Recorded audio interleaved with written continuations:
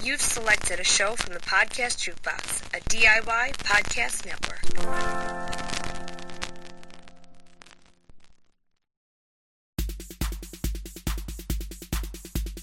Welcome to Disability After Dark, the podcast feed shining a bright light on all things disability. With your host, Andrew Gurza.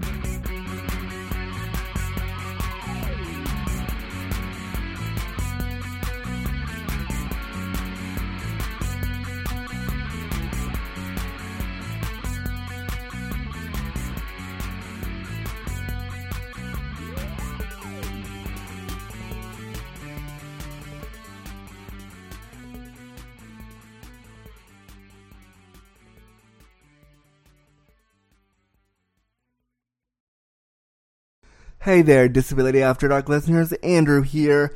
I want to let you know all about a good friend of mine and somebody who I think you should all get to know. If you are somebody who is looking for a companionship, a friendship, or romance, I want to let you know about my inclusive provider friend, Haley Jade.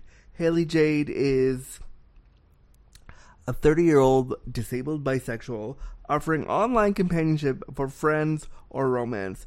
They have been published in Vice and HuffPost, and they specialize in working with disabled clients and are disabled themselves. Their online services start at $50 Canadian, and they can be found on Twitter at Sexy Life Coach, Instagram at Sexy Life Coach, and you can book them via their website, Haley Jade, that's HAYLEYJADE.ch, to book on their website. Just wanted to bring that to your attention if you're looking for a fun, sexy, romantic companion who specializes in disabled clients. Haley Jade is the one for you. Book them now. This episode of Disability After Dark has been brought to you by Come As You Are. Come As You Are is Canada's only worker-owned co-op sex shop. Trans-owned and operated, Come As You Are carefully reviews and curates their selection of sex toys, books, and DVDs. Now you can get 15% off your next purchase at comeasyouare.com using coupon code AFTERDARK. Hey there, Disability After Dark listeners, Andrew here. I want to tell you all about a really awesome deal that I got from my friends and new sponsors, Adam and Eve, the #1 adult toy superstore. They reached out to me and they said, Andrew, we love Disability After Dark. We love your show. We love what you're doing. And we were wondering if you wanted to run some ads for us. And I was like, fuck yes, I do. But what are my awesome listeners going to get if I run ads for you? What are they going to get out of this? And they came back with a really fantastic deal that I want to share with you right now. I hope you're getting comfy, cozy, and crippled because this deal is pretty great. If you go to adameve.com, you can pick out almost any item in the store, almost any one item in the store for 50% off. That means you can get one dildo, one lube, and one thing of lingerie if you want for 50% off. And then, once you get that one item for half price, they throw in even more free stuff. Let me tell you all about it.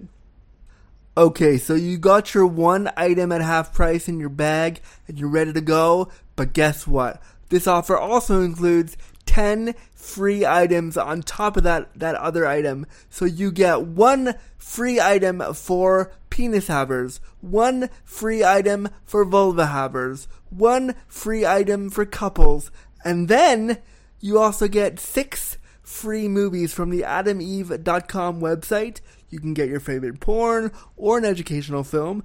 I love free movies. They're so awesome. This is such a great deal. And then, on top of that, you also get free shipping. What could be better? This is such a great offer.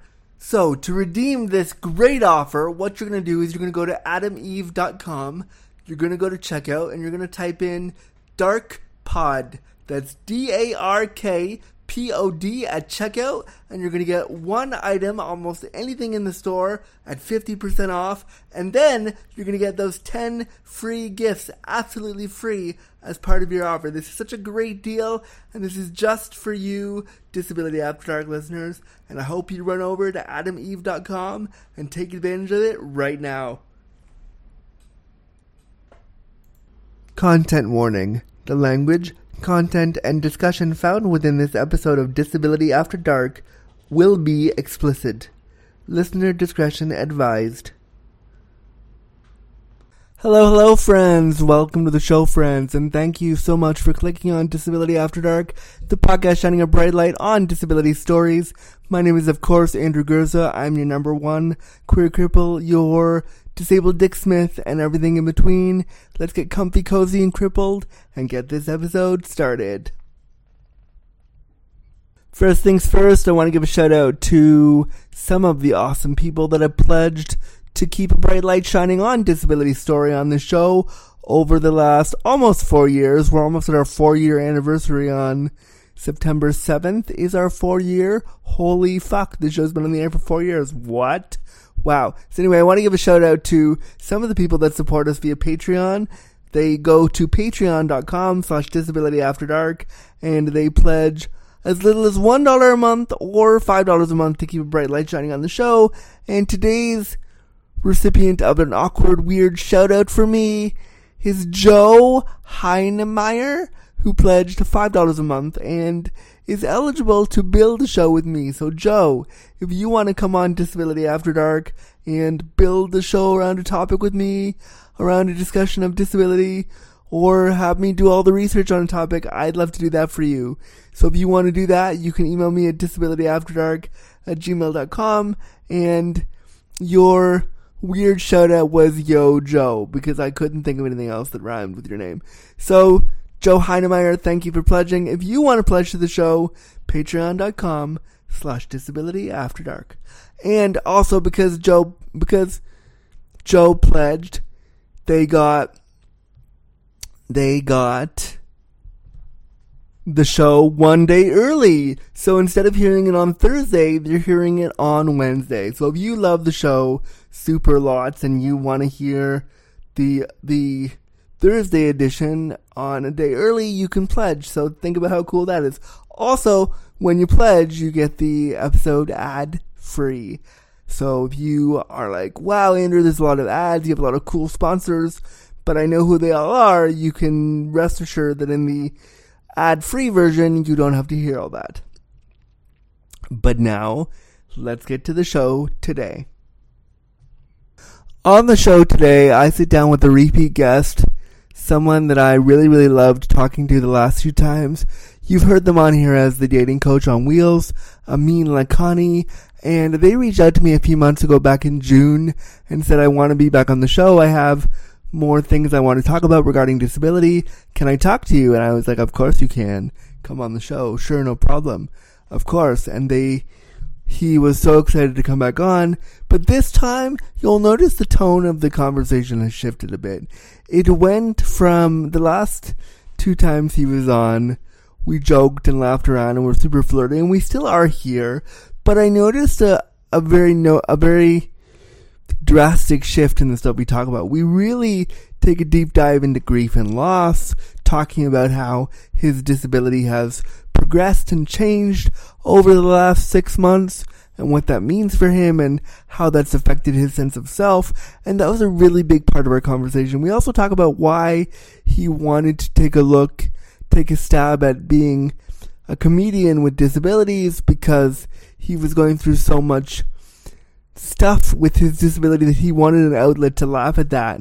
And we talk about his desire to, how does he become involved in the disability rights movement, and we talk a little bit about what he thought of Crip Camp and why that's important, and how he would like to become involved in a movement like that. And then we talk about whether or not I think Joe Biden is hot. There's that whole conversation. There was a whole lot to unpack there, but I really enjoyed this conversation because it showed me a side of Amin that I hadn't heard before in our first 2 episodes. If you haven't heard those, go back in the back catalog of Disability After Dark and listen to those, because they're really good and they'll give you a primer as to who Amin is. But this one really is really raw and really real and really cuts to the core of what he was feeling, or what he is feeling as a person whose disability is drastically changing day by day. And that was a story that I was really privileged to be allowed to hear and to be allowed to talk through with him.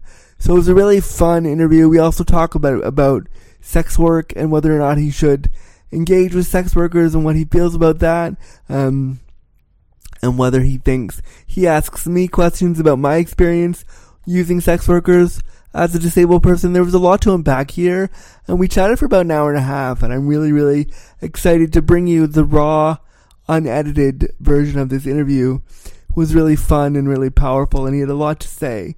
So I hope you enjoy my third time interview with my friend Amin Lakhani right here on Disability After Dark, the podcast shining a bright light on disability story.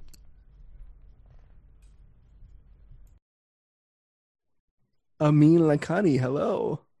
Hey, how's it going, Andrew? Hey, it's so nice to have you back on Disability After Dark. You are probably the only guest in the history of this show that's been on the show 3 times. Nice. I don't know why you keep calling me back, but I'm here. Well, it's because you keep texting me with like great ideas for shows. And you're like, I want to come back on. I was like, okay, good. There's like a week of content done. Amazing. Perfect. Okay. All right. Well, I'm happy to be here. And just in case people haven't kind of done our back catalog together, can you one more time reintroduce yourself? Tell us who you are, what you do. Tell us kind of a little bit about your disability, and then we'll just have a chat. Yeah, you mean people don't know about me? How rude. I mean, how could they not? Because with your sultry, dulcet tones. How could they not immediately fall in love with you? I know, absolutely. Well, for the what's the term? Not uninvited. For the like 5 people that don't know who you are. Right, for the uninitiated. That's the term. There. My name is Amin Lakhani. I was a dating coach. I call myself a comedian. What? Wait a minute. Yeah. Hold on. I have something. What? I still write. Okay, I'm a comedian, a writer, and a disabled anti-hero. So encompassing it within that is some dating advice as well. But I don't all write exclusively about dating advice. But that's how I got started. I kind of like that last part way better than I like any kind of dating coach thing. What? Which part? The disabled anti-hero? That's maybe my favorite fucking disability title for anybody ever. That's really awesome. Yeah. So I started off doing public speaking and then dating coaching, and that's how I came across Andrew, or we connected, and our love I just realized burns brighter than it ever has ever. Right, absolutely. And then I just realized why I started thinking about why I was doing the dating coaching and what I really enjoyed most about it. And it wasn't so much the coaching aspect of being really involved with people in their dating lives and all that. It was more of sharing my journey, and if people got something out of it or were able to learn something, that was just gravy on top. But it was just too much to be involved in other people's dating lives, because my own is not perfect and my own has a lot of shit in it. So I was just I cannot do this. If somebody didn't, get a date or something, I would get so disheartened for them. And I was just I can't do this. It's too much feeling for too many people. So. It is a lot of pressure to put yourself out there and give dating advice when you're dating, when your experiences of dating haven't always been 100% amazing. And I think, I'm pretty sure we mentioned it before. I think it's really tough to do what you were trying to do. But I think Disabled Antihero is much sexier. Yeah. So I agree. And that's why I've switched to it. And part of the journey was also finding comedy. I would write, when I would write dating advice or make videos, I would always kind of insert these little these little snickers or these little dick jokes here and there. And I was I just like making people laugh, but also teaching them something. So I started doing stand-up comedy, and not stand-up, because though what we didn't mention is I have CMT, or Charcot-Marie-Tooth syndrome, and I use a power wheelchair for everything. Like I use a walker for exercise, but and like I'm able to stand, but not really for much functional use. It's just for exercise. Cool. And Yeah. I feel like you were going somewhere with that. I feel like you were like, you had a thought, and then you like told me you have, didn't you? Yeah. Well, comedy. So I didn't. I didn't do stand up, obviously, because I didn't stand up. But like, I mean, that's like the easiest joke in the book. That's for, that's like disability 101. That's literally right. Yeah. We all make. Right. Yeah. It's funny. I don't know why able-bodied people just fucking love the. It's okay to curse, right? I assume. Oh yeah. It's disability after dark. Yeah, of course. Yeah. For some reason, able-bodied people love the jokes that are like just so simple in terms of like disability. Like if I go up to someone, I'm like, hey, I just had to roll over here and say hi. They're just like, oh my God, you're so funny. Like, and or if like, I tell people, no, really, I literally just roll over here. Like, yeah, right. Yeah. Or I tell people I do comedy. Like, oh, you mean like stand-up comedy? And I'm like, yeah, I don't really do the stand-up piece. And they're just like, oh, you're so funny. I'm like, guys, this is like basic shit, right? I mean, I think it just gives them, and I think it just gives like non-disabled people a place to feel comfy about it. I think disability is very scary. It's really scary for a lot of people who don't experience it. And so the humor that you bring to it by saying, oh, I roll over there, makes them like relax a little bit into the fact that you are disabled and that's okay. The question, it's just funny because with my friends, like if I made those jokes, they'd be like, what are you trying to do? Right. Yeah. Like you're not funny. Like stop being. You're not funny. Yeah. Yeah. Yeah. And like, that's why like with my close friends, when I make a silly disability joke too, they're like, Andrew, that's like, fuck off. Like that's whatever. Yeah. Right. You could do better. Right? Yeah. Like I expected something so much funnier. How dare you? Right. Yeah. Many of the questions you sent me for this were based around like sex and disability, but now that I know you kind of not want to veer away from that, but also want to like talk about other stuff, I feel like we can have a much more like juicy conversation on other things. So for sure, don't feel like you have to censor the other parts of disability. Oh, sure. I'm just as interested in sex as I've ever been, but for sure, yeah, I'm happy to have a more rounded discussion too. I am curious, what about disability comedy? Because it's hard. Comedy is hard generally, and like, what about that appealed to you? Like, what part of that why did you want to do that? I think it was the freedom, right? Like I did public speaking before because do you know Sean Stevenson? Have you heard of Sean Stevenson? I feel like the name rings a bell. He's the guy who had osteogenesis imperfecta, was in a wheelchair since I think very young. And I don't know if he ever walked, but he was like this really big public speaker. He passed away recently. But like I saw that and I was like, oh, okay. Like that's what I have to do to like show what I'm made of, right? Or show like, that's what disabled people have to do, is like, go on stage and do public speaking and inspire people. And I did that. And I was really effective at it. And it also just felt really easy, like it almost felt like it didn't matter what I said. Like I could say anything and people are like, oh, you're so brave. Like we're so proud of you. You inspire me so much. And I'm like, inspire you with what? Like that was an objectively not great speech. Yeah. Like what did I do that made you? Yeah. What did I do? Tell me, give me concrete points. Yeah. Like, is it just being here? And so then I've always been a big fan of comedy. It's got me through some tough times, especially when I was younger, didn't have a lot of friends, was very confident in myself. Which is ironic because like you seem very confident. Yeah, now, but like when I was younger, Facebook just popped up and showed me like, here's you 11 years ago, right? Like I posted a picture and I was sitting in front of the Google Android structure, the little robot thing they have there. Yeah. And like my hands were folded in like in my lap and my shoulders were like hunched forward and like I had really baggy jeans on. And I was just kind of like very uncomfortable, like with myself. And so, yeah, that's who I was. And so during those times, like comedy was a huge source of joy for me. It still is, but it allowed me to kind of escape and also interact with a bunch of different people, right? Because comedy, I was able to see Black comedians, and like that was really interesting to get exposed to that culture as well.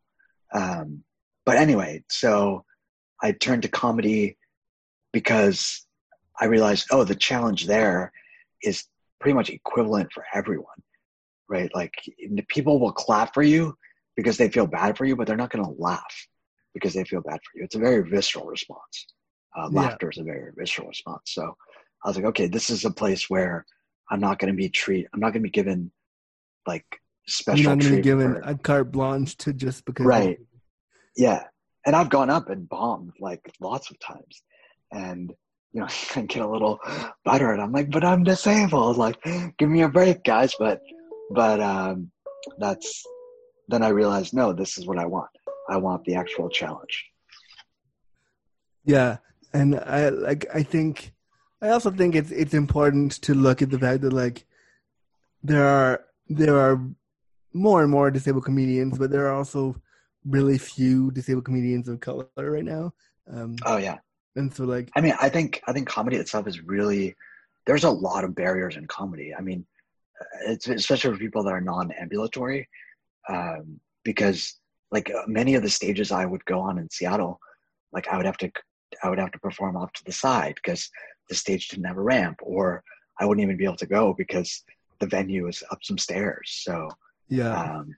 And like I really wanted to go to those places, but like there's no elevator. These are archaic buildings. Comedy is often done in more sort of dingy, like dingy spot, underground. Yeah.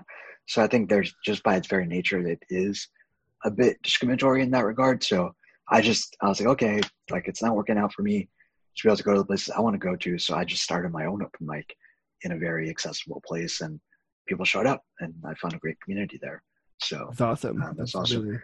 I mean, I think it's a little bit tougher, like to get, like I think if I wanted to be a professional comedian, I would feel a lot less like, one of the comedians that like tour the country and like have Netflix shows and all that. Not that I'm opposed, but just what that requires. You heard him, Netflix. Hire Amin right now. What that requires is going to all these like dingy comedy places and like getting. Well, not if Netflix just hires you and gets you around. Yeah, like, not if they do. So Netflix. If anybody from Netflix is listening, and I know someone out there is. Right. Someone listening to this is a Netflix exec, right? So if you are, hire Amin to do a sit-down, stand-up comedy. So I don't fucking know. Yeah. It would be so cool to have that on your platform. Netflix figured out. I would, yeah.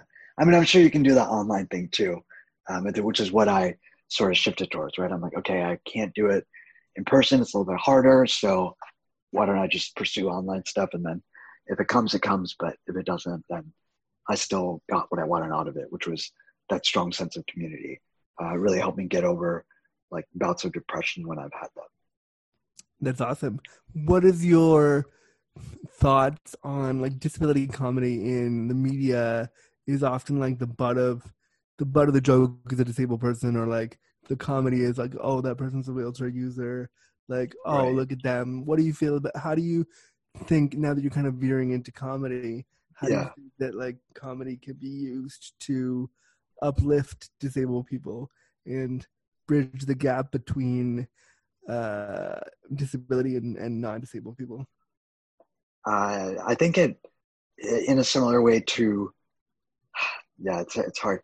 I feel like my answer would have been different, like before George Floyd, and like everything changed.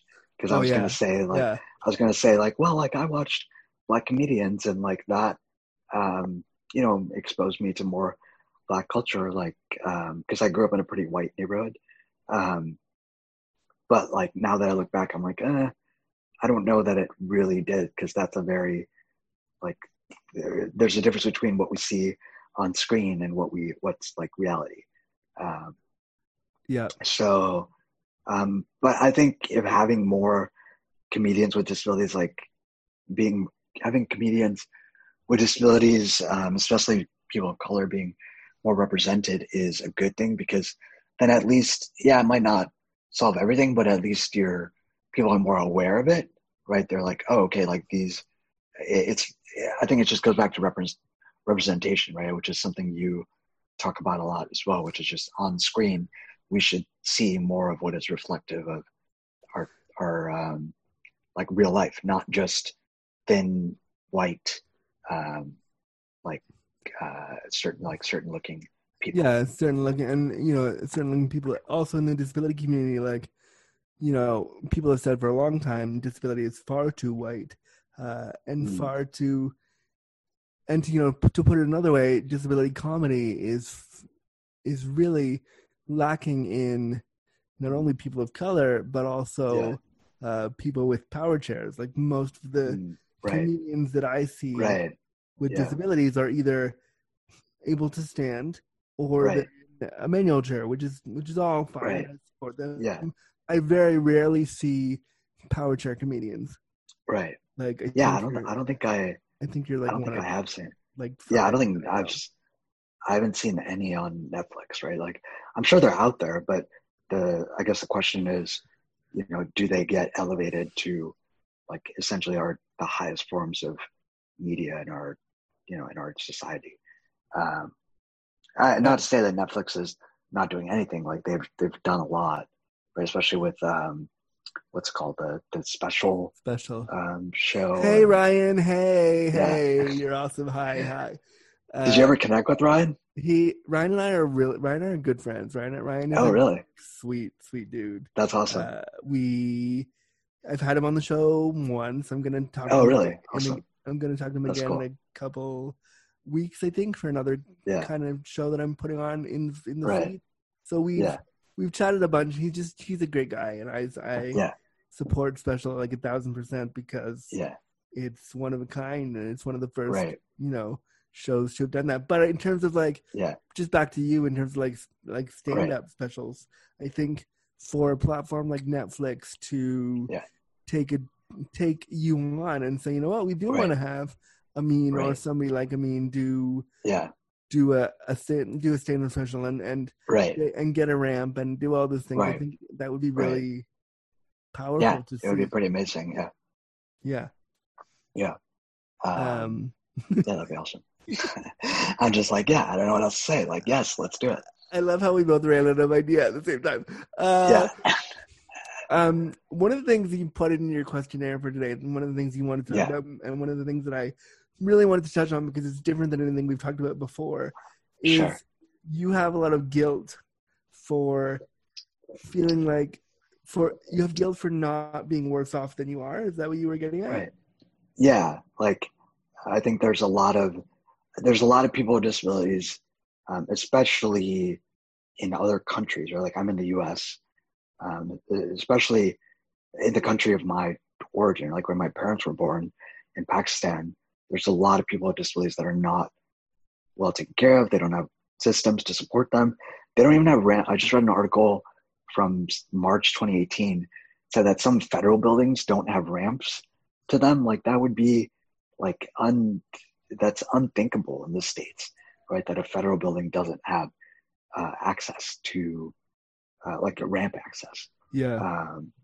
And so a lot of times I do feel guilty, even in the States though. Like, there's people that are not as well off financially, or haven't had as many opportunities for education, or haven't as many dating opportunities. I feel like I've had a pretty full life, even with my disability.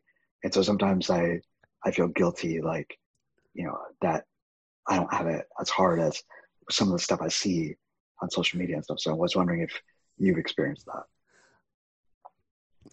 That's tough because I don't know if I have or not. I don't know if I feel guilt that I'm not worse off. I feel sometimes, and I catch myself doing this a lot, even now, even with all the stuff I know with disability, is that there's an unspoken hierarchy of disability. So if I know somebody has an intellectual disability, like that's fine. But in my head, I'll be like, oh, I'm better off than they are. Like, and that's ridiculous and super ableist and super wrong. Right. But that's kind of what I'll do to be like, I'm okay. Like I'm not. Right. Like it isn't a guilt, but it's like, right. Look, I won the disability lottery, and therefore I'm somehow better than you. Yeah. Right. Which I think it's just silly because that it shouldn't be like that. Right. Yeah, I mean, I feel that too, where I'm like, oh, okay, like, sure, I have this physical disability, but like, my mind is fine, and like, here's all the things I can do, right? Like, here's all the ways I can contribute to society, as if like that's should be the basis for your self-worth. Like worth. Yeah. Yeah.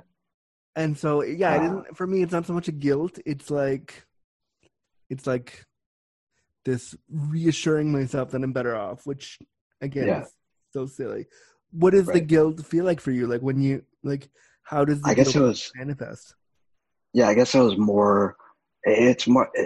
I think it's less so now because my physical function has declined quite a bit in the past 6 or so months. Like I'm not able to drive anymore. Like I think I could get some adaptive equipment that would enable me to drive, but just like the thought of going out and driving seems exhausting to me. Like I feel like I had a lot more energy before, and I was like out and about doing so many things, going to like open mics, like meeting up with friends, and now I'm just like, oh man, like I'm in energy conservation mode like all the time.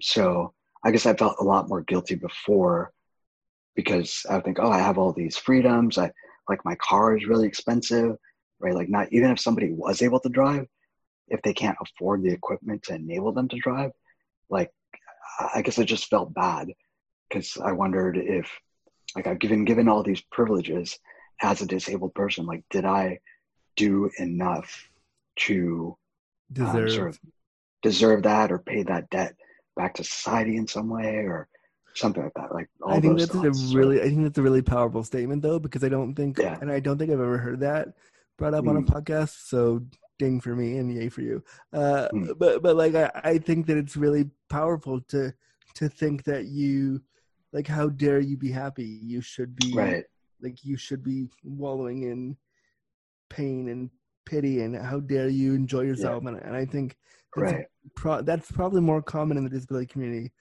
That we feel that way, but I feel like we're not allowed to talk about it because our outward face as disabled people is supposed to be brave and strong and powerful and happy and like, you know, muddling through and doing our best. And so how dare you talk about how you're feeling? So like, thank you for feeling comfy enough to bring that up.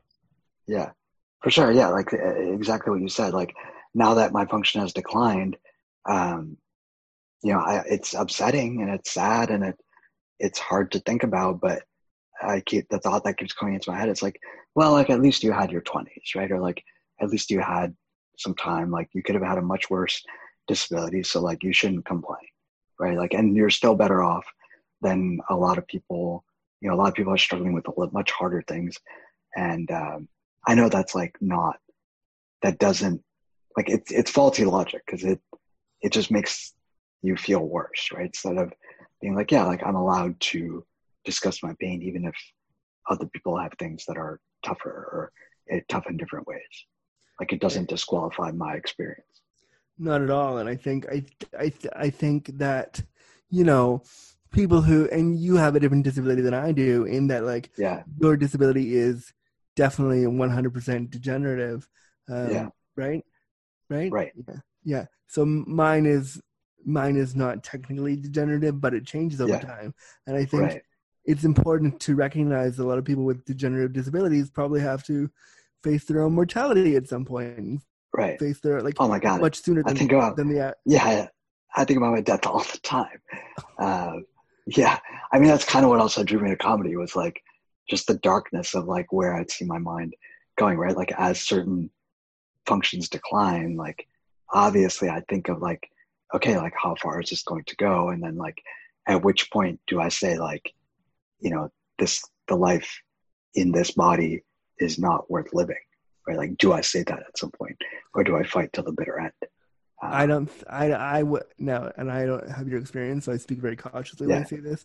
yeah, I think of course your life is worth living, but I think right, that if you reach a point in your pain threshold where it is too much yeah, or where things are right, fine and you want to make the choice to go, to go, right, yeah, even saying that, even as I just said that I just got choked up and weird, but if you yeah. It's tough. Yeah, if that's what you need to do, then like I as a disabled person support you. yeah, You don't have to you shouldn't need to, and I don't mean this in an ableistly weird way. I mean this is like yeah, another disabled person. You shouldn't have to suffer just right, to say you made it through. Like right, yeah. And I don't think I'm there yet, like, or even close to there, but like the thoughts definitely, because up until, I don't know, maybe a year or so ago, like my, yeah, like things were changing and my body was like, things were becoming more difficult, but it didn't dramatically change my day-to-day life too much. yeah. But the past 6 months have been like pretty significant day-to-day changes in my life of just like I can't get out of bed on my own anymore. I can't drive, right? Like I don't feel as secure moving from my bed to my chair. Like I've fallen doing that, which is like it was weird when it happened because I was just like I was just so disoriented. I was like, what the fuck just happened? Like I've done this like a million times on my own without any sort of risk of falling. Like how did this just happen? So um it makes you think, right? It makes you weary of like when is this going to end or where is this going to go? And so what are your feelings, and this got like super dark really fast, but Yeah, I kind of enjoy, and I don't enjoy the darkness, but I enjoy yeah. that you have the freedom to like bring it up because I think these are Oh, things absolutely. Yeah, disabled people talk about. And ironically, right, this show is called Disability After Dark, right, so we may as well fucking shine a light on the dark shit. So, right. but Yeah, like, my question was, how do you feel about that loss? Like, I know when I deteriorate and my function changes or things yeah, change in my functionality, I get really upset and I get right. really depressed and I get really angry. How do Yeah. you manage that? I mean, all the same ways. Yeah, or like that's how I feel, right? I think I just feel profound sadness um, because I miss those moments, right? I miss the days where a friend could, I mean, not that you could do it during COVID anyway, but I miss the days where a friend could call me up and be like, hey, like, what do you, like, let's go to this event today. And I just like, cool, like, I'll drive and I'll pick you up, right? And like being able to do that. And I think one of the toughest things is when I think about dating now, because before I used to think about dating and I'm like, oh yeah, I'm in a wheelchair, but like I can drive, I can like do this, I can do that, like I can, be on top, like in bed, like it's not that big a deal, right? But now I'm like, holy fuck, like I'm really disabled, right? Like, and I think about, I've always wanted to, I've always imagined like I would find like a partner, right? And that we would like be driving down the freeway one time and like I would just look over at her and I've played these moments back in my head, but now I'm just like, is that ever gonna happen? Like I don't know. Or like what can I provide a partner now? Because like the thought, like before I'd be like, oh well, I could drive her, or like I could do like there's a lot I can do, right? But it feels like there's less and less of that now. So I'm like, what am I really going to provide someone in dating? Like what value do I really offer? And it makes me really like self-conscious and struggle with dating. Like I still try, but there's this voice in the back of my head of like, no girl's really going to want you because you used to be able to do a lot. And like all my pictures and everything and videos show how much I was able to do, but I'm like, only I know that that's not really true anymore. Or like when someone sees my profile online, they don't necessarily know that that's not the case anymore. And I'm like, am I just putting this lie out there? Like, I don't know. It's heavy and it's tough, and I don't know that I've figured out how to deal with it. I think I've ignored it for a long time, but That's like, and I don't remember what we talked about last time because yeah, I'm not so narcissistic that I listen to my own shows, but But you know, I listen to myself on your show. I'm that narcissistic. so so cool. So then Yeah. this is probably new stuff then. But you know, hearing you say that, Yeah. like I had to listen to you. Like I was listening to you say that just now, and I was like, my heart broke a little bit because Yeah. these are the real things that real disabled people really feel about their lives. And Right. it's like Yeah. I can't give you some clean platitude that's like, oh sure, I mean you'll meet somebody. Right. Like I Yeah. can honestly say to you, maybe you won't. Like Right. You might not. Yeah. maybe not. And the same for me. Like fuck, I just turned 36 a couple weeks ago, and like I've never been in a serious relationship. The longest dick that I've ever had is someone that I pay every 3 weeks to be with me. Yeah. So I understand the kind of guttural, visceral pain of like that question of will I ever be? And with your disabilities and your limited life expectancy, which also feels weird to say. Well, I don't know. I don't know if there's a limited life expectancy with my condition. Not that it hasn't been documented, but like, yeah, I don't think it's going to limit my life expectancy. It just like might make living at, you know, higher ages much more difficult. Like there's no, it's not like, I don't think there's no evidence that my condition like stops like critical organ function. Okay. But just like, I mean, just after a while, like you can only deteriorate so much, right? Yeah. Before your body's like, hey, we're done. Right. But, yeah. Okay. And thank you for that for sure. reminder, because I definitely thought otherwise. But you know, hearing you talk about the deterioration and not having someone to like be there with you when all this stuff's happening, I can imagine like that's a big weight for you to try to carry. That's a lot to manage. And it's been a pretty lonely experience, right? Well, listen, if you ever decide you want to hang out with boys, you have right. Oh, that I know. But I think what you said about like feeling that, oh, I might not ever, right? Like earlier when we first spoke, and probably even the second time we spoke, like I was gung-ho. I was like, yeah, I'm definitely gonna find someone, right? Because I didn't really, as disabled as I was, I didn't really identify as being disabled.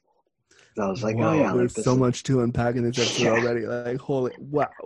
Okay, but now I feel like I can empathize with like people who have a lot of limitations, because I myself have what I perceive to be significant limitations now, at least physically, right? And so I feel like now that's what I mean. On the one hand, it's been sad and trying and lonely and all that, but it has also made me way more open to connecting with other people with disabilities and way more interested in like advocacy and working on changes to policies and like things like that. So yeah, like let's talk about it. Where do you want to go?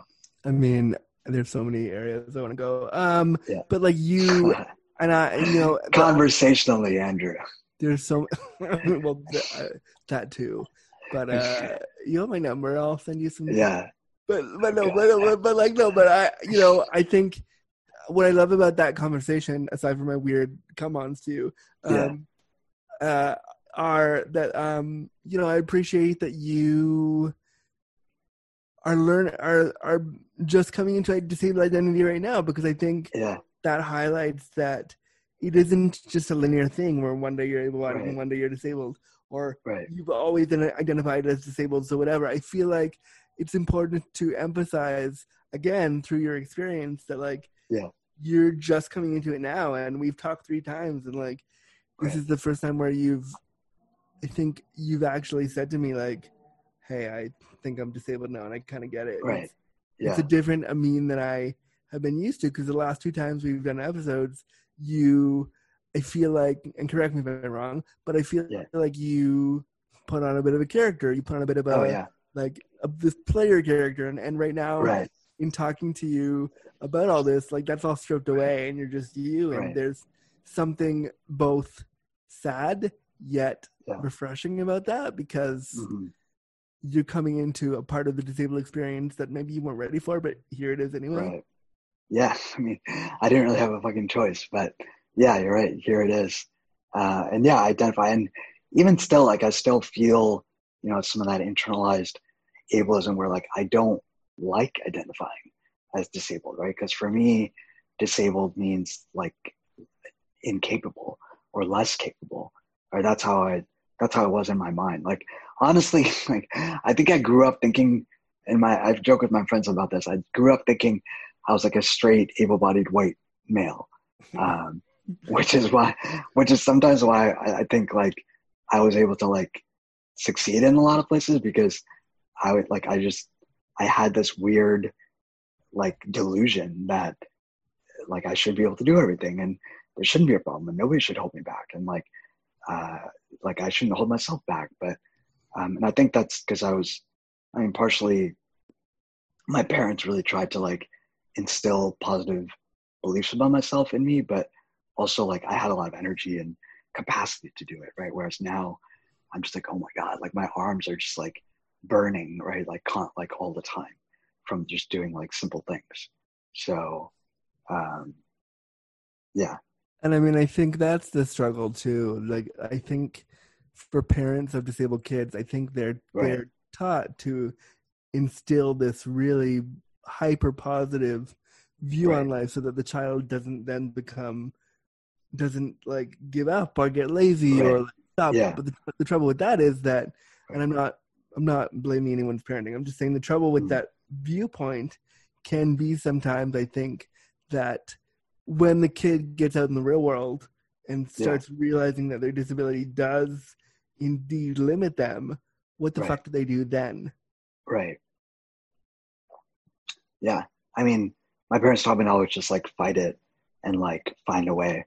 Right. And which sounds nice, but sometimes, and oftentimes you can, and I think it is important to fight. And I really do appreciate that they instilled that in me, that desire to just like make it happen no matter what. And like, advocate for myself. Right. I think that's so critical. I think, like if there's anything I could teach people with disabilities, like or teach my younger self was like, yes, like stay on top of the self-advocacy because no one's going to be able to do it like you can for yourself. Like not your parents, not your friends. Like you got to speak up for yourself. And I still do like when I need to. But there are also times of like understanding that, yeah, like I had to pivot, right? When I realized, okay, comedy, it's going to be really tough to get in on all these venues with my wheelchair. I was like, okay, I have to think about what do I really want. And I decided I wanted that community. But I mean, if you can, it is a bit sort of unfair that I didn't have access to that channel of going through comedy. Like, what if I really liked that? Or like, what if I really liked traveling around the country and just like staying up late and partying and doing and all that stuff. Doom and drinking and right. Yeah. But I just can't because I know the impact that I'll have on my body. And like, that's just, I mean, you can be upset about it, but it's just like, that's just the facts. Like you can't get around that. Yeah. And I think that's the hardest part is that you can be as angry and disillusioned and upset and like scream and yell and do all the things to emote that. Yeah. But you can't.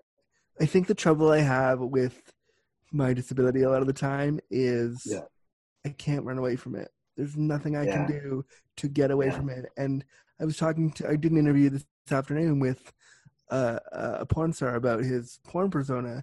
And I said the same thing. And I said to him, like, you know, when you get to pick a porn name and you get to pick this porn persona and you get to do all these things, in a way, you get to run away from yourself. You get to escape, Like me as a wheelchair user, and I've done porn and I've done all these things, but even in that moment, I couldn't run away from I couldn't remove myself from being disabled. Right. And that is something as a disabled person, even as much as I love my disability, as I'm proud to be a disabled person, if I could just for 24 hours run away from my disability and feel what the other side feels like, that would be, I love it. Yeah. Oh, absolutely. Yeah. And I think we're expected to be like, oh no, like it's the greatest thing ever. And like, you know, we turn like negatives into positives. And like, you know, like that's such a like thing for that disabled people are expected to do, but sometimes it's like, yeah, like fuck, I would give anything to like run around and like dance or like cook a meal or whatever. Like, yeah, fuck yeah, do it. And that's where we're expected to not want that, right? Like in my head, I'm already like, oh yeah, like maybe I'll get the Netflix comedy special, but like I, ended up going about it. I have to go about it a different way. So I might still get the same result, but I end up going about it a different way. And yes, like that different way might also be enjoyable, but it's just it just sucks that I don't have that opportunity to go about it like in the way that in the everyone conventional else channels gets to. yeah, Yeah, you have to like go right. around all these hoops and all these things Right. just And I to- mean, sometimes I try to justify in my head of like, well, like, okay, like, who knows? Like maybe I'll get there faster, right? Like maybe maybe this challenge, I think there is something to reframing. Like maybe this challenge will push me to think in a different way and get there faster. Like maybe I would have spent 10 years slogging away on the road trying to get noticed, but because I can't, maybe I'm able to get there in like 3 years or something. I don't know.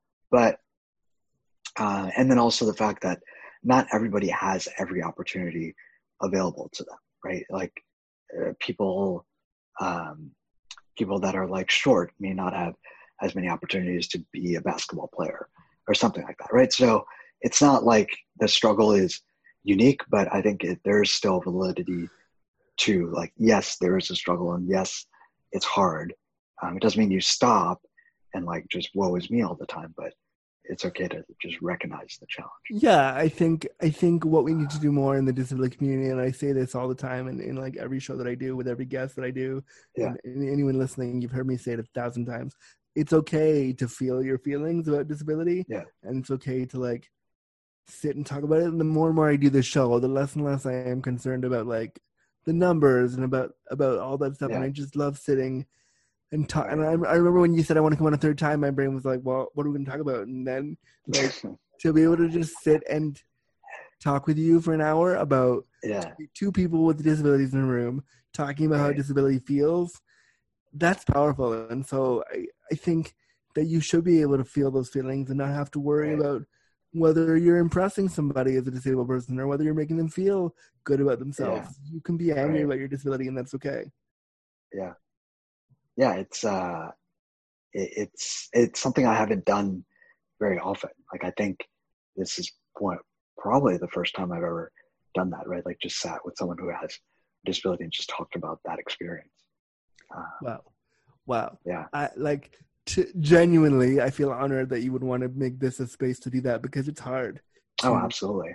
It's tough to sit with somebody and talk about stuff that's scary like that. So I really appreciate that. Yeah. I wanted to skip over the sex. I'll get just the sexy stuff back Can in a we- minute, but Yeah, but quickly, just I don't know if this is related or you're going to bring it up later, but that thought of like never finding someone, or like I think we talked about it last time, where I was still like, yeah, like I really want to find a partner, and you're like, yeah, I've given up, or like you're like, and I was like, what? I think you said it in some like very blatant way, and I was like, oh my god, like you just, I think you had decided that like, yeah, you're not going to hang your hat on like, or you're not going to like keep any big hopes for it. And I was like, oh, okay, like should I? Maybe not, because like I guess I've just come to terms more with more so in just like being just a more like stable person. I've worked on like, okay, getting comfortable with the idea of like, yeah, like there are people in the world, and I could be one of them, who like quote unquote never find someone, right? Or like who are perpetually single, or like don't ever, have like one partner or whatever. And yeah. So just briefly, like it's made me think like, do I want a monogamous partner? Do I want to just like be a fuckboy, like fuck around, or do I want to just be like a little, I don't know. Or like, cause I have this traditional model of relationships. So I'm curious of your perspective on that. And I think that would be my perspective for you, or for me? for yourself. Like, where are you at with that now? Well, I mean, and it's been about a year since we've recorded an episode. So Yeah. like I don't think I'm as like morose as I've given up, but I think Okay. I've given up the idea of worrying about it now. Like, I mean, I think it's different now with COVID too, and like coronavirus, and like a year ago when I spoke to you, I could get dick every 2 to 3 weeks. I could get someone to come over and service me, and we could have our Right, sessions, right. and it was great. Now Yeah. it's like Yeah. I'm 4 months out and no one's touched me, and I'm feeling really Right. like antsy, like I want that. And Yeah. I do, you know, like I said, I just turned 36, and I do Right. think about what's it going to be like when I'm 40? What's it going Yeah. to be like when I'm 50? What's it going Right. to be like to live by myself? This whole experience of my life Yeah. by myself. And while I've shared it with my family and close friends, and they've been Right. part of those experiences, much Yeah. of my romantic life has been Yeah. I've had to manufacture that through Right. sex work and through Yeah. through working with sex workers, and that's Right. on one level it's fulfilling, and on the other level Yeah. it hurts me. Like, it makes me Yeah. really upset because part of me wants that person that I can come home Right. to, but I'm also really aware that if I got a partner, I would lose my benefits. Oh, really? Yeah. If you got married, right? No, if I live with somebody for more than 3 months. Are you fucking serious? Mm-hmm. You don't have to be married to them or anything? Nope. What? Yeah, and I think it's similar in the U.S. No, you have to know. It's definitely like I'd have to be married to them. No, I think there's something they like if you're common Are you- law. I'm pretty sure I haven't. Okay, but common law is like after 10 years, at least in the States. I don't know about Canada, but are you sure about that, Andrew? In Ontario, Toronto, the Yeah. rules are that if you're with somebody for more than 3 months, you're technically you're technically together. And Okay, but you're not married. That doesn't mean like you can't be expected to like what if it's just a roommate? they would, well, I think I would check on this because that would be shocking to me. I'm pretty sure it's I'm going to pull it up right now as we're talking because Okay. I want to see myself. That is shocking. That within 3 months. Also, how the fuck is the government gonna know? But yeah, you don't want to risk it. I get that. Well, that's what, and that's another part of it too. Is that like Right? nobody You're gonna can take the say, risk. Yeah. You can't be out publicly together and blah. Here, let me read it right now. Learn the rules Okay. to decide if someone is your spouse. Let me figure it out right now. Yeah, there it is. Living together for at least 3 months. But that means like you have to be. But like, are there other requirements there? Because that can't be the only requirement.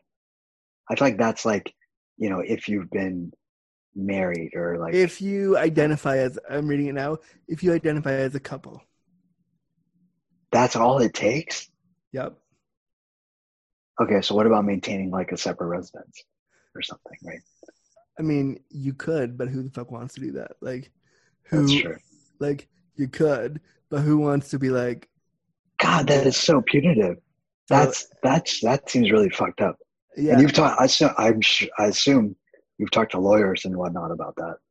I haven't talked to lawyers because I have had nobody. I have had nobody in my life who like wants to. But wouldn't you want to like?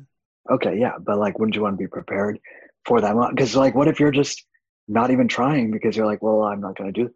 Because yeah, if I was in your boat, I'd be like, fuck trying. I'm not going to like risk, I mean, well, that's kind of like that's kind of the bono, man. I mean, but it is something that I could definitely talk to lawyers. So, hey, lawyers, oh, okay. You want to come on the the show? If you're a lawyer, you want to talk about this? Yeah. Let's figure this shit out. Like, but yeah, I have friends in Ontario who got married and who lived together and had to fight. They lost their benefits, and had to fight the government to. Right. I think that makes sense for marriage. Like, not that it's a good law, but like I've heard that if you get married, like, yeah, that's a big jeopardy. That really jeopardizes your benefits, like in the States as well, because then you're considered like one entity for financial purposes, which is why I just think that's stupid.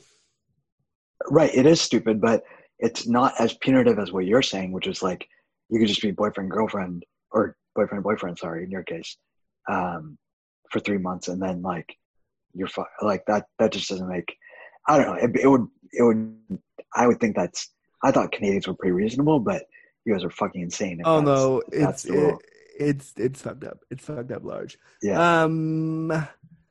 But anyway, the whole marriage thing, like, that's another thing I've given up. Like, not that I think I maybe would have wanted it when I was younger, but like now I just see how many marriages don't end super well. And like, I'm just like, yeah, like, I'd rather just have a long-term partner, and like, I don't need to be married. But again, that's like, it's unfair that disability factors into that because, like I'd be in a similar situation, right? Like I would lose some benefits. Yeah, and I just don't think that part is fair at all. I think it's actually very hurtful. It's very discriminatory. Like, not only is it punitive, it says you don't deserve the same opportunities as someone else. Right. Like, yeah. Fundamentally, you don't deserve to have a person. Right. You don't deserve to have love. Like that was one of I read this quote once that like the most universal thing is like man's desire to love or something, right? Or like that's like the most fundamental drive in human nature is to love. And I feel like that's pretty messed up if they don't let you do that. But I'm going to look into it afterwards too, because I'm very curious. Yeah, and shoot me a text about what it is, and then because I'd like to know. I want to jump around to how you feel we can come together to create more impact in the disability community, like in Crip Camp. Right. And I'm assuming you saw Crip Camp. And what are your thoughts? Oh yeah, fantastic movie. I honestly had no idea about some of the things they share there. Like I kind of was just like, oh yeah, ADA, like it happened like forever ago, right? I didn't know it was literally signed like the year after I was born. And how it's enabled me to do so much in my life. And I was like, wow, I really want to, pass the baton or like move things forward for the next generation. Like I wish there was some way to get, and I'm looking into opportunities, but some way to have that sort of. Do you want to be a congressman or do you want to be like a disabled business person? Do you want to be like a Judy Human-esque person who's like, yeah, I'm gonna go save the world? I don't know. Sorry, like theoretically, but like I also know how much work how much work goes into that. I don't think I want to be the front person. I think I'd rather be like, someone supporting the cause in some way, or like if I had, like I think you do that really well, right? Like you have this platform about disability, you educate people, you hopefully will have a chance to influence policies in the future if you haven't already. That sort of thing. Like being an entertainer. You can hire me if you need a running mate for like 2024. Do you think Joe Biden is hot?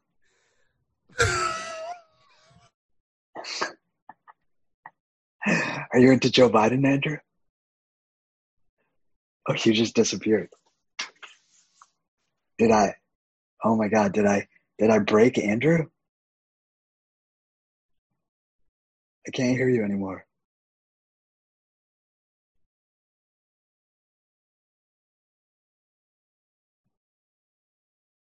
Andrew, you there?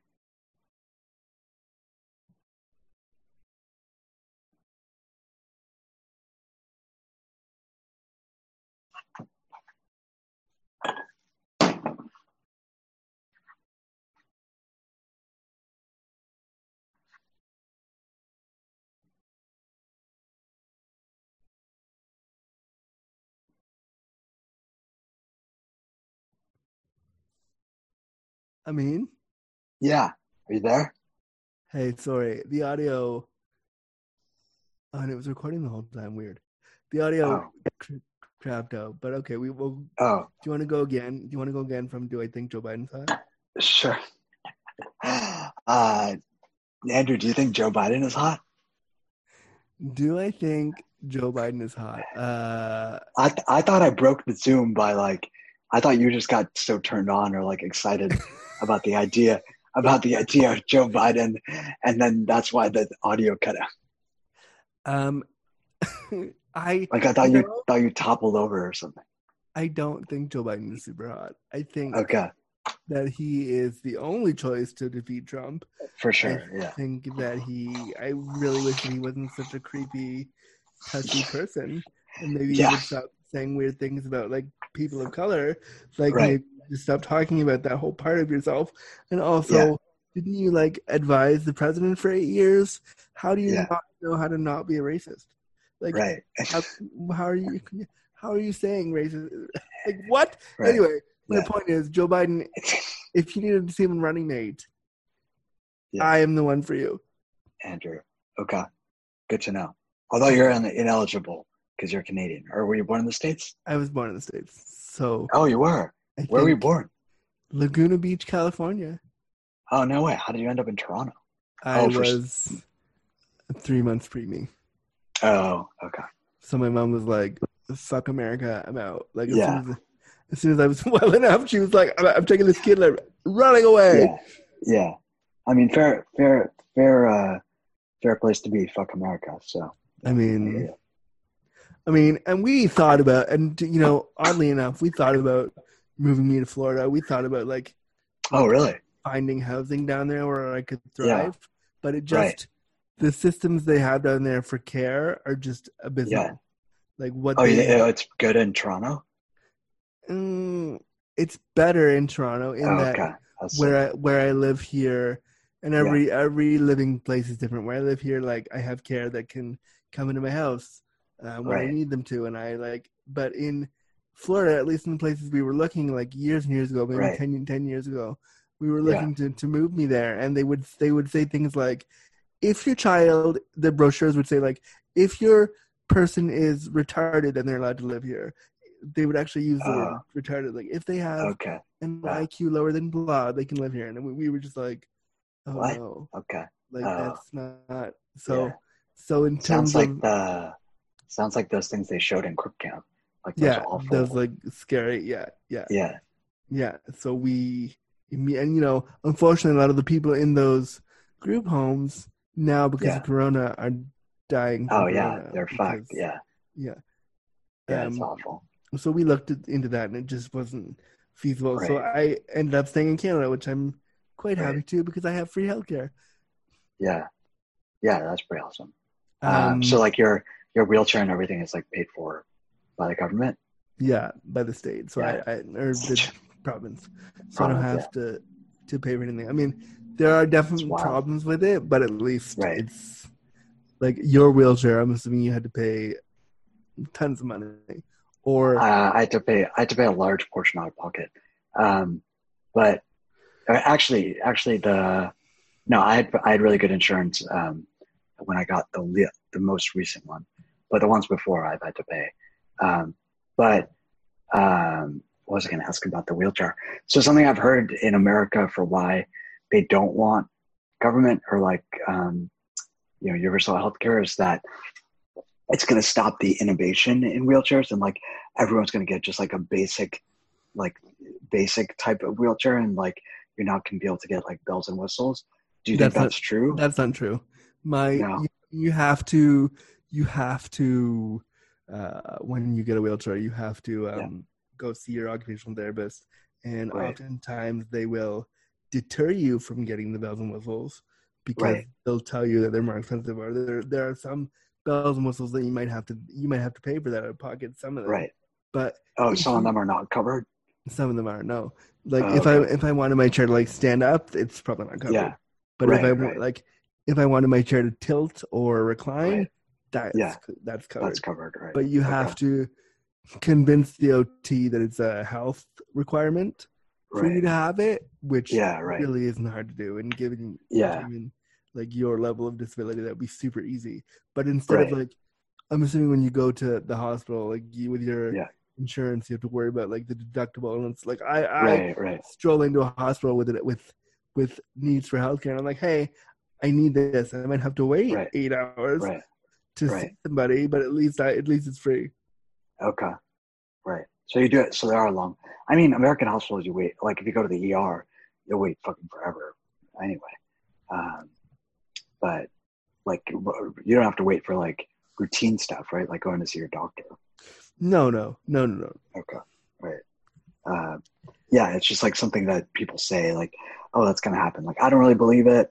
But yeah, also like certain bells and whistles, like I really value. Like there's certain motors that are like quieter, and I value that, but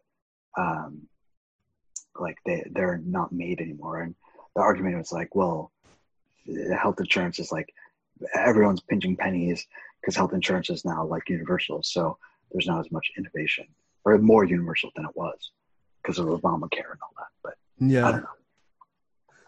Well, I just think that the healthcare system in the U.S. is like, Oh yeah, it's abysmal. fucked for sure. Yeah. I don't even know what the question was anymore, and I don't even know how we got. Making an impact. So like, is that something you think about as well, and making an impact for people with disabilities? Or, I mean, are. I hope that in what I'm doing, I'm making an impact. I try not to think of like, I try not to do the thing where I'm like, I'm gonna be amazing and I'm gonna do all this stuff. Like I used to do that, but now I'm just like, I'm gonna keep my head down and do the work. And if great comes of that, if it happens, right? Like, there's no sense in me pushing so hard, right, for fame and for all like fortune and all this bullshit when I really just want to be happy. Yeah, and like what? I mean, that's the question. Do you know what makes you happy? Like this, like having conversations like this does, and like doing the activism on a stage that isn't necessarily like a huge national stage, but having conversations that are powerful, and like someone's gonna listen to this episode we're doing right now, and they're gonna be like, they're gonna have, thoughts and feelings, and they're gonna think about things differently, and that's the power to me, and like being able to do talks when I can do them, or digital stuff when I can do them, or like I'm currently working on a travel blog for another company that I'm working with, so like being able to use my voice to change one person's view on how disability works, or put something in writing for a company, or do something that will impact their day-to-day to change the way they do things. It may not happen in droves, but it's doing something. Yeah, for sure.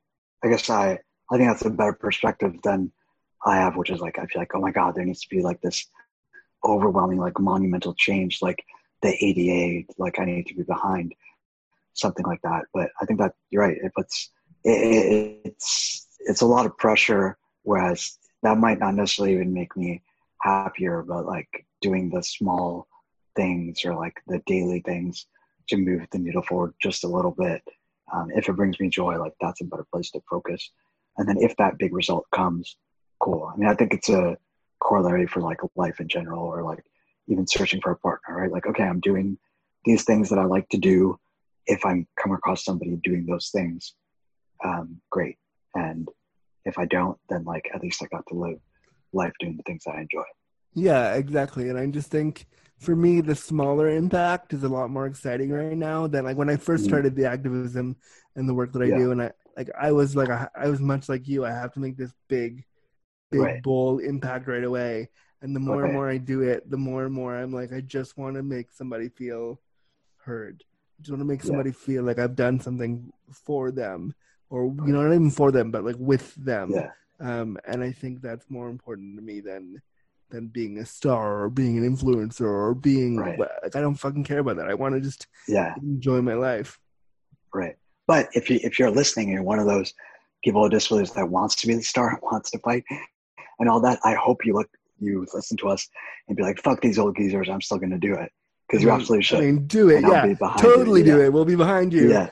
We just want to be 5th and 6th in line behind you versus maybe we're not just in front. We're just tired old men. Yeah, we're basically tired old like geezers who just want love. Geezers, yeah. It's fine. Right. One of the things you mentioned in your questionnaire, before I forget, one of the things Yeah. you mentioned is,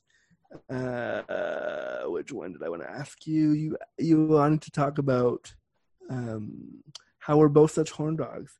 Are other Yes. people not also horn dogs, or are they just trying to get better? Yeah. I just feel like I want to make dick jokes all the time. And like I don't know how people function without doing that. Like if I haven't, like, either dick jokes or dark jokes of some sort, like if I haven't done that in a while, or like nobody's like said something mean to me in a little while, I just feel like the life has been sucked out of me. I can suck the life out of you quite well. I knew it as soon as I said it. You opened the door, and I was like, I have to go through. I did, yeah. But no, I feel like things are so serious, and like there's not enough like innuendos or whatever. And I feel like you're like that too. Like you enjoy the little like he like on the side comments. Yeah, right? the cheeky like asides Right. that are funny and that make people like. Yeah, And also, I think that's important about comedy is to show that you can be. A lot of the comedy that we're talking about, like the like, oh, I roll over here, and then people laugh hysterically. right. Like I think Yeah. there's almost more value in the quick-witted, like small asides that nobody really hears, but they're Yeah. there and they're funny, Right. as opposed to like the Yeah. big, broad disability comedy. Right. Like I guess what I'm trying to figure out is, do I bring that stuff up or say those things because it's always on my mind and that's kind of like odd, or like, or is it on other people's mind and they just don't say it? Like, I don't know. I mean, I think it is, and I think that also like. So you're just saying I'm immature, basically. Like No. other people have more maturity. I'm saying you're a boy. Okay. Much like me, you're a 12-year-old Yeah. boy. Right. But like I think also, and we talked a little bit about how your body is changing, deteriorating, and maybe you feel like you have to have that comedy in there because that's something you can do. Mm. Like maybe making those comments is a way for you to show your personality, even though your body Right. is like changing. You Yeah. know, like I maybe wonder if it's, yeah, go ahead. like maybe I was gonna say it was like maybe that's what it is. Yeah, and I've also thought maybe it's like because people with disabilities are so desexualized in our media, and I'm like, maybe that's my way of like, making sure like people are aware, like, no, like I'm still a very sexual being, right? Oh, I know. I've talked to you 3 times on the show. I'm aware. Yeah, right.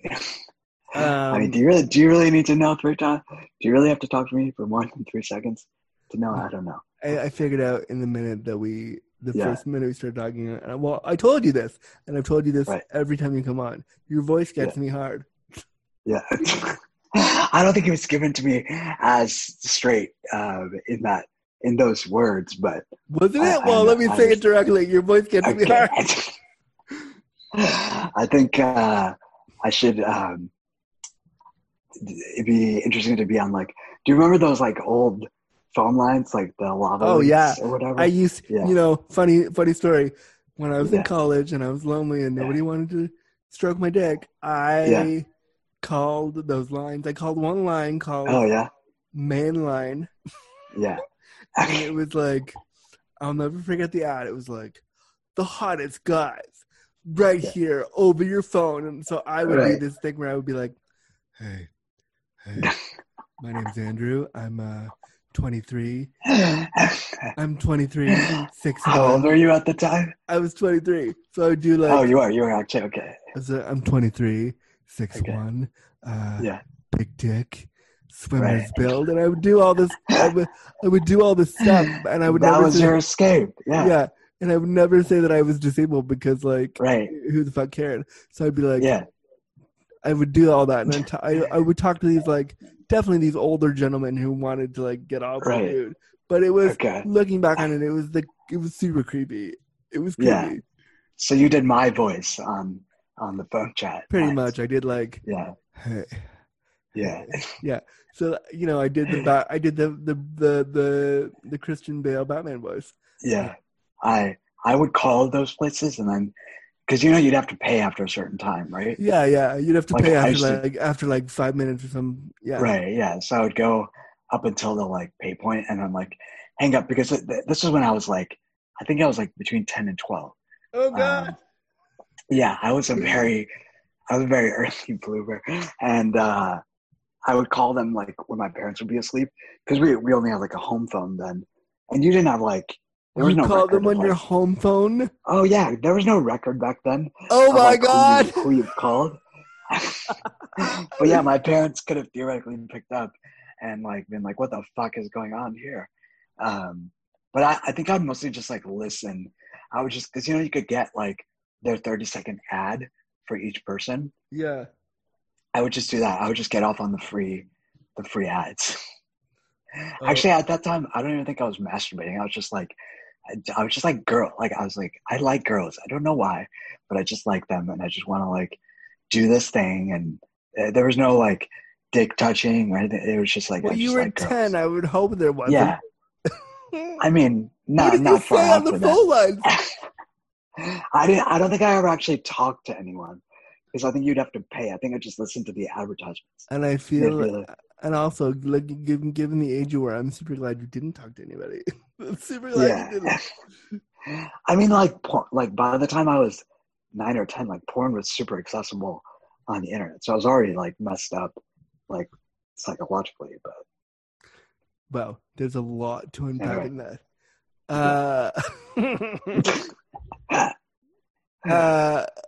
But I think looking at porn and calling a phone line to hear sexy ads was a healthy right experiment of your thing. I just wanted to be very, very clear in saying that I'm glad yes. that you didn't speak to any adults because that's weird for you. Right. Yeah, that would have been weird as a 12-year-old. But yeah, I can't imagine like what kids do nowadays because that's like it's just. I mean, when I was that age, like I watched like porn because it was available and it was easy, right? And like all that stuff affects you. Like if that's one of your first experiences, like that's partially why I talk about sex and all that because like I wished for like the next generations that they have a better introduction to sex. And I think I don't know what it's like in Canada, but in the States it's very clinical / not talked about. And you talk about Canada like it's this like foreign land that you've never been to. I mean, it is foreign to me. We're literally I've been literally there, above you. We're literally above you. Okay, but I always assume you guys are a bit way more progressive. But then in like that woman who yelled at the black guy in Central Park, she's Canadian, Amy, whatever. Yeah, we have. Like, I don't know. We have a shit ton of racism here too. Like we're not right. Yeah, which I've heard against like First Nations people, right? Like they're like I've heard there's a lot of racism against them. We're ridiculous. We're a ridiculously racist country, and we pretend like we're not. But we really are. Yeah, you guys pretend like you're fucking angels, but you know what? Like you guys are just as equally in this shit with us. We're literally the worst. What else do we get? What else do we have here in the thing we're going to talk about? We're going to talk about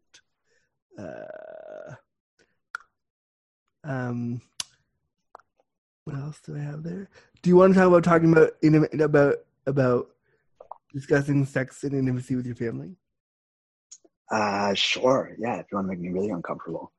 I really do. I just saw that you are launching a new sex toy or sex toy brand, which is pretty exciting. What's the name again? Handy, right? Handy, yep. Right. That was super awesome. I'm excited to see that. And then I think I read something, or maybe I heard you talk about it on the podcast, and I read up on it. And then I saw that you're doing it with your sister. And I was just like, what the fuck, Andrew? How are you comfortable with this? Because that would make me so uncomfortable. Like I talk about sex publicly, but oh my God, I do not want to talk about it with my family. It's a really interesting thing because my sister Heather, came up with the idea for the sex toy before I did. Like it was Okay. her idea. And so when you start talking about it from a business perspective and like start like Right. and you remove like that it's your family, you realize very Right. quickly that like what's there to be weird about? We literally recorded an episode of our joint Mhm. version of like the Handycast where we talked with each other like an hour ago, and we talked with a guest about coming. So like Right. it's really weird how you learn to like remove the Yeah. squidginess from it. Right. I don't know. Maybe it's like a cultural thing too, because my parents are from Pakistan, and like South Asian culture is very, very like hush hush about sex in general. So I wonder if that has something to do with it as well. Whereas like you're still there in culture thing, because sex is very taboo and hush hush in our culture. So I wonder if that also has something to do with it, where it's just weird to talk to my family about it. And I would say, it does have it. It might be a cultural thing, but I mean, I think that it's weird to talk to anybody's family about sex. But when you start Right. looking at it from a business perspective, you Yeah. realize really quickly how like take the family part out of it. And Right. like I was saying, we talked to somebody on our Handycast. We do a podcast Yeah. with each other every 2 Right. weeks where we like talk with each other about the issues. Yeah, I think that's where I heard about it. Yeah. Yeah, and so like that's cool. And so like, we just did one where we talked about cum for an hour with Right. a guest, and like that's super. You normally wouldn't talk about that with your sister, but Yeah. Right. you get to a place where it's okay because like Right. everybody does it. Why don't we talk about it more? Right. For sure. Yeah, I think the more we talk about it, the more it's accepted, and the more like the better sex everyone will have, because I think a lot of the problems with people not having good sex is like they don't know how to communicate about it. Yeah, totally. And like when you have disabilities, as we've said a million times, Right. communication is key. But I think, Yeah. one of the things I like about working with her on this project is that I'm able to talk about it more freely with her than I was before. Because Yeah. much like with your family, it sounds like I was also really uncomfortable talking about Yeah. sex with her And prior to this. And it's weird because like you're talking about it publicly, and obviously they're listening or like have listened, right? So Yeah. like they know it's like I know you do this thing, but let's just not talk about it sort of weirdness. Yeah. How do you think that you and your family will ever get to a place where you can like be that Yeah. dirty person that you No, are I inside? don't think so. No. No, I think it's just it would just be really uncomfortable. I mean, like my mom reads everything and watches everything I put out, so like I know she knows. I think my sister consumes a lot of stuff I put out too. So they So, know, but they but would it's- never like bring it up. I don't think so. I just think it'd be weird for both of us. So who knows? I don't know. Maybe we'll go and do some sort of business. I get the business aspect, right? Like then it's just like it's more of a like objective tactical thing as opposed to like Yeah, as opposed Yeah. to like subjectiveness. right. Yeah. So because my internet keeps failing and is weird, Yeah. Yeah. I am going to say that I love you and also say that this was a great interview because I don't Yeah. want This was awesome. you to be in the middle of like a great thought and then the internet will Yeah. die. So Right. on that note, Amin Lakhani, just so that people can remember, how do people get a Yeah. hold of you and how can they follow your work? It's all on my website, datingcoachonwheels.com. And I'm on Instagram at the same handle, Dating Coach on Wheels. I will make sure to put that in the show notes again, as per usual. Before I say goodbye for sure, any last Yeah. things you want to tell the world? We didn't talk about sex work. Oh yeah. Okay, well then everything I just said can be. I mean, unless you gotta go. I feel like that's one of the juiciest I things. mean, I don't actually. We get. Okay. Oh, my friend that's gonna edit it's gonna hate me. But Yeah. okay. They could just clip it out and put it at the end. Yeah, he's gonna hate Yeah. doing that, but I'll ask Yeah. him to for sure. Okay. I don't know how to segue into that now. Okay. So Amin, tell me a little bit Yes. about your thoughts on sex work and disability. For sure. So you, excellent segue, Andrew. Wasn't it? It was the greatest. Yes. So I heard you talk about it maybe a year or so ago when you first started talking about it on the podcast. And I was like, oh, that's interesting. And like never really considered it. And then I went through 2 like back-to-back breakups in the past 6 months, or 6 to 8 months, where like I was dating 2 people at the same time, and then I was dating nobody. And it was just like a really tough time. I tried to find other people to date because like I, desired that connection. My body was also changing. I was losing a lot of function, and I was like, okay, like I'm going to seriously look into this. Because I'd heard you talk about it, and I was like, yeah, it's really empowering. And like I should be able to have an experience if I want it. And I looked into it, found somebody, and but I wasn't like quite ready to like be sexually intimate with her, and so we ended up just doing some cuddling, and that was it. And then she's also a massage therapist. She's had some experience with caregiving, so she was like really comfortable with disability, which was really awesome. But so like it was great. Like we did a few cuddle sessions, and then we just switched to massage because I was like, oh, like I enjoy getting massage, and like it was all above board, like no like happy endings or anything. Because it was actually cheaper to get a massage, and what I enjoyed most was like just chatting with her because she had really interesting stories, and like she's a business owner as well, and like we just had a lot to talk about. So like it was fun. I was like, oh cool, I get a massage and a fun conversation. So like it was worth it for that. But I've thought of you a lot during those experiences because I was like, oh, it'd be really cool to talk to Andrew about this. Because I think you shared a little bit offline of like, or not offline, sorry, earlier, where like your experience with intimacy, has been people you've paid, and how that affects your thinking about it. And it started to like, I started noticing how it was starting to affect my thinking, of like, it became a very like it started to become a transactional thing.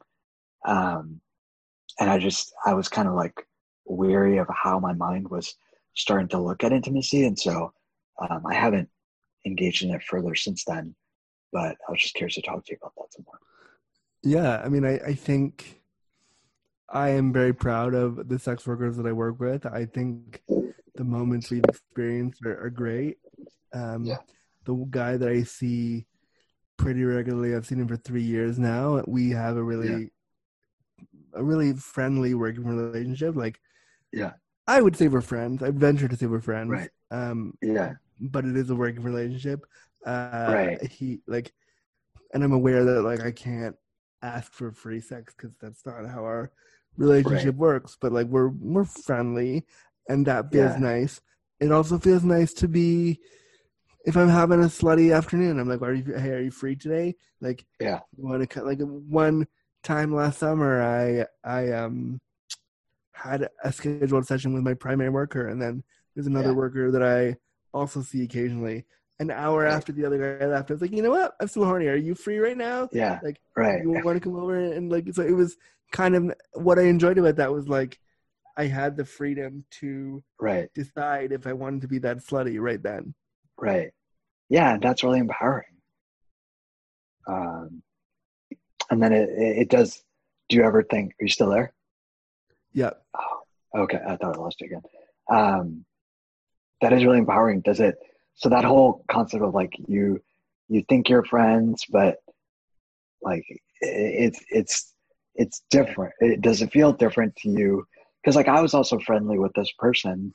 Like we became friendly over seeing each other a few times, and like she even texted after I had left the city, and which like, oh, like did you make it and all that, even though like she knew I wasn't going to be back for a while. So I was like, okay, like maybe, we are friendly, but there does feel like there's something different A about it. boundary And there, yeah. It's a boundary, yeah, and like right, it's not unhealthy. I think it's actually really healthy, and right, it's the worker's way of constantly reminding you, like, you don't get to right, you don't get to be a part of my life entirely. You right, are a part of my life and you're important to me, but like, right, you're not my partner, you're not my right, long-term person, you're none of that to yeah, me, but I still right, care about you, but I don't have to give you everything. And I think that's been the mm, most important part for me, is like mm, learning to let go of this idea that because I fuck them regularly, we have right, some sort of deep bond. Yeah, maybe we right, do, but like, I still recognize that this is a paid transaction. right. How does it make you feel with regards to like having a partner, like a non-paid partner, or like having a non-transactional relationship? I mean, I would love to have free sex again. Like, I'd love to have sex that I didn't have to shell out like between $250 and $300 an hour for, to be honest. Yeah, right, But like, I have done a thing with my sex work where I will work a lot and I'll do a lot of projects on the side, get the money, right, and I'll right, bank a bunch of hours with one worker. So right, I I pay them when I have the money, and then I have like right, 6 or 7 hours in the bank that I can use right. Okay. every couple of weeks. And so it doesn't feel like, and why it feels more impersonal is because I'm not Yeah. giving them a wad of cash every time we hang out. It's Right. very much like, Right. let me pay you when I can, and then Right. we have a built up bank of hours left. So Right. it doesn't feel like it doesn't feel Right. like it doesn't feel like I have given them an envelope of money every time we hang out. Right. Yeah. Yeah. I mean, that's one way to help with that feeling. I guess in my mind, I'm like I would just mentally like subtract. Okay, I have like 1 hour less or whatever, and maybe that's just the way it works. Does it make you think about like relationships in general? Of like, yeah, it may not be like explicitly transactional, but like everyone's always getting something, right? Like, there is some sort of exchange. It totally It's does. just And not as with it's sex just not as work, explicit. I think the explicitness of that is almost refreshing, because Hmm. you know exactly why they're there. You know what they're there for, Right. and like, Yeah. they know what they're there for. But the Right. power of that and working with a worker and getting to know them, and like, my thing is, I don't typically have one-time sessions with workers. I'll say to them like, I want to get to know you. I want to spend some time together so Right. we can build a comfort. And the comfort in that is that Right. if I have a day where I want to be a giant slut and get Right. naked right away and fuck them for three Right. hours, and that's what I want to Yeah. do, I Right. can do that. But if I want to have a day where we hold hands and go for lunch and walk around Right. and Yeah. are playful and like romantic for a minute, I can also do that. Right. And so Yeah. it Right. but the difference is that I'm the boss there. If I want to manufacture that for myself, great. Right. The Yeah. trouble, I think, with that is that, on some level it's not real. On Right. some like, it's real, but it's not long Yeah. lasting. On some level Right. that like, this person doesn't want to, and I feel bad saying that. Let me retract that. It's real. It's very real. Of course it is. And I'm not saying Right. this work isn't real. I'm saying Yeah. it isn't based on like all these feelings and all these emotions, and like, part of Right. me wants to feel all the feelings and have all the emotions, and Right. like, know that someone has all the emotions too. Like, Right. I love for the person that I'm with and kissing and whose dick I'm sucking to also feel the things that I feel. And so Right. like, with my workers, I know they don't feel that, and that feels weird. Yeah. I think that was the biggest thing for me, was like, I sensed, I mean, I had some feelings come up for this person. Like, regardless of whether we were sexual or not, like, we still cuddled and we were close. And I felt like, an attachment to this person. And I had to like, check myself and be like, no, like, this is like, and we talked about it too, right? Which I think any solid, like any like good sex worker would be open to that conversation. And I asked how she deals with it, and like it was a very interesting discussion. But yeah, like I felt like it was starting to, it was just interacting strangely with my desire to have that person and having more of like a feelings driven thing, like what you were describing. And so I was like, yeah, like, I don't think I want to necessarily seek this out going forward. Like, I'm not sure, right? Like, I'm not seeking it out right now. I'm not for COVID and all that, obviously, but yeah, like maybe I guess don't. Yeah, like I knew I was like leaving Seattle, so I was like, okay, like, you know, worst case is not going to go on much longer than like another month or two.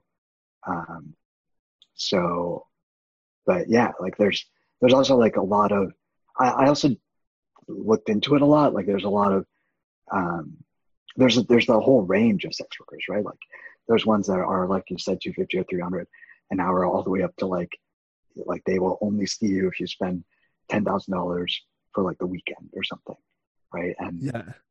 And that's it's just like well out of my price range. Like that's not something I can afford.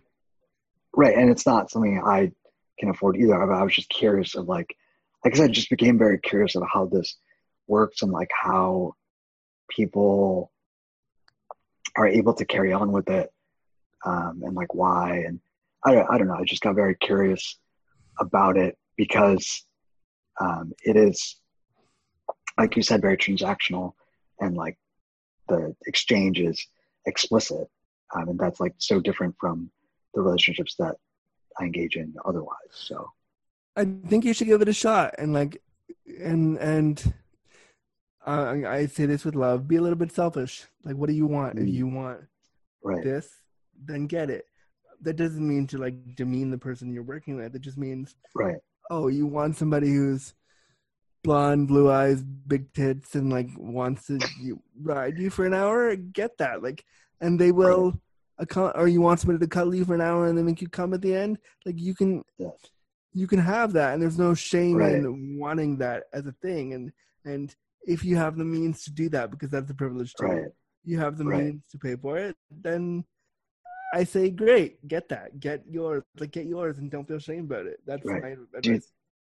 Do you think it detracts from your desire to have a non-transactional partner?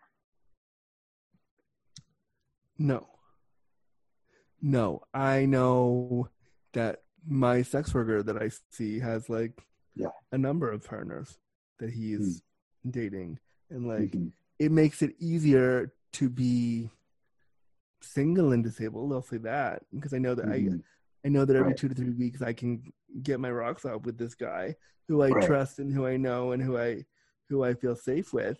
It makes it easier to feel like I'm still a sexual being, but it doesn't detract from the fact that I still want somebody to come home to when I'm 50. Right. Okay. If that makes sense. Just interesting. Yeah. But then like in the non-transactional relationship, what do you call it? What's the proper term for like, so there's like sex work and then like, what do you call the other thing? Non-sex work? I don't know. Non-sex work. Okay, fine. In non-sex work, like you're not always going to get what you want, right? But the same thing is true with sex work. Like, you may not get what you want. You may have a fantasy that a sex worker can't provide you with. Can't fulfill, right? Yeah. The sex worker might walk into the room and be like, "Oh, you're disabled? That's weird. Bye." Like, you might not get what you want, but I think what I'm saying is like, the power in sex work for disabled people is if you want to have that fantasy that you never explored. That's true. Sex work and you can, right? There will be a sex worker for you who will probably want to fulfill that for you. Right. Yeah, that's fair. Like I mean, I've always assumed like, oh yeah, like I would, like I think sometimes like if I was able-bodied, like I might be way more slutty, but I've you're been pretty more slutty already. Thanks, Andrew. I'm trying to improve my reputation on the show, but I guess that's not working. No. So yeah, like I think it does open up some doors for sure, whereas like you don't necessarily, it does skip that whole like, how do they feel about my disability thing? Like, yeah, there might still be some sex workers that are not okay with it, but like you can be way more explicit about like, here's like my limitations, here's what I want, yada yada. You don't have to like contend with all the feelings of the other person necessarily, right? Like you may have to. I don't know, is that accurate? The very first time I ever worked with a sex worker, he was coming into town to visit me, and he'd phoned me from his house the day before, and he phoned me and said, I'm calling to ask you what you want. And I said, what do you mean? He goes, I'm calling to ask you, what do you want out of our session? And I remember being taken aback and being like, what? And he was like, tell me explicitly what you want. And I didn't know what to do, because I was like, well, what I want is tied up in like feelings and emotions. He goes, no, stop and tell me what you want. And I was like, okay, well, I want a blowjob. I want like to be, I want to fuck you without a condom on. I want to like do all, I want to do X, Y, Z. I want to come down your, like, I want to come down your throat. I want to do, and he was like, how did it feel telling me that? And I was like, it felt weird, because like, you're not supposed to say what you want. You're just supposed to expect it. And so, but for me as a disabled person to say that to a sex worker, now when I see a new worker, I lay out exactly what I want. And it feels very freeing to be like, I want this. Help me get it. Yeah. And then it's up to them to decide. Like, as with the sex worker, like they may not want to do X, Y, or Z with you. But, exactly. Or it might be like breaking safety. And you can't like, you can't force them, and you shouldn't force them, and like that, because that's wrong. But like, I would never put pressure on somebody to do something they don't want to do with me. And I've said to my workers, like, I've had workers who we were in the middle of a session and they were having a tough day, and they said, look, do you mind if I start the blowjob, and I'll go home and I'll come back like next week and we'll move these hours around. And like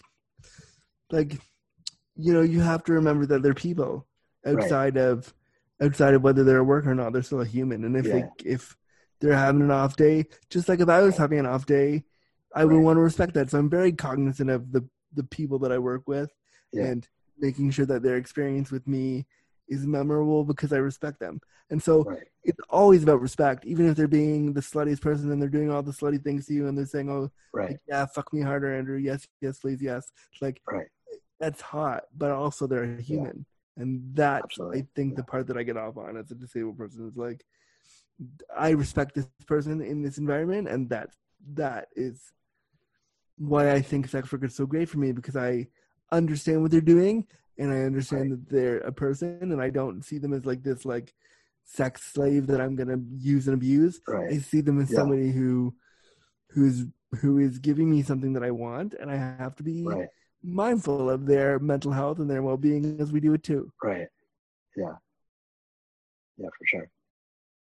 So you're like the daddy. Oh yeah, I'm the disabled daddy. All right. Yes, I am. I am 1,000,000% the disabled daddy, and I can be your disabled daddy too.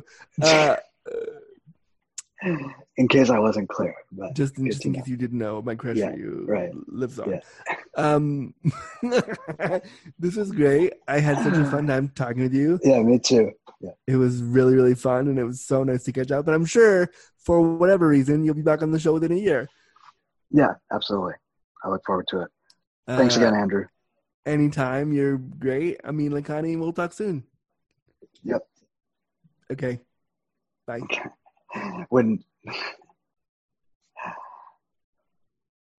All right, friends, this has been another episode of Disability After Dark, the podcast shining a bright light on disability stories.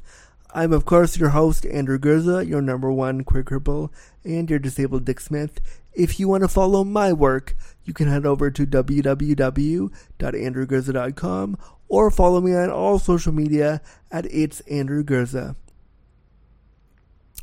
If you want to follow the podcast, you can follow us on Twitter at DisAftDarkPod. If you want to be a guest on the show, you can email us at disabilityafterdark@gmail.com. We'd love to have you as a guest so you can shine a bright light on your disability story. If you want to support the show and get the show one day early along with ad-free versions of the show and a cool shout-out, you can head over to patreon.com/disabilityafterdark. Thanks so much for listening to the podcast shining a bright light on disability story. We'll see you next time. Bye! Copyright notice. Disability After Dark was presented, created, and produced by Andrew Gurza and Crippled Content Creations. Music was by Music by Space Robot Scientists. Any and all materials, including graphics, audio recordings, and music recordings, are property of the owner and cannot be used or distributed without express permission. Copyright Notice 2020.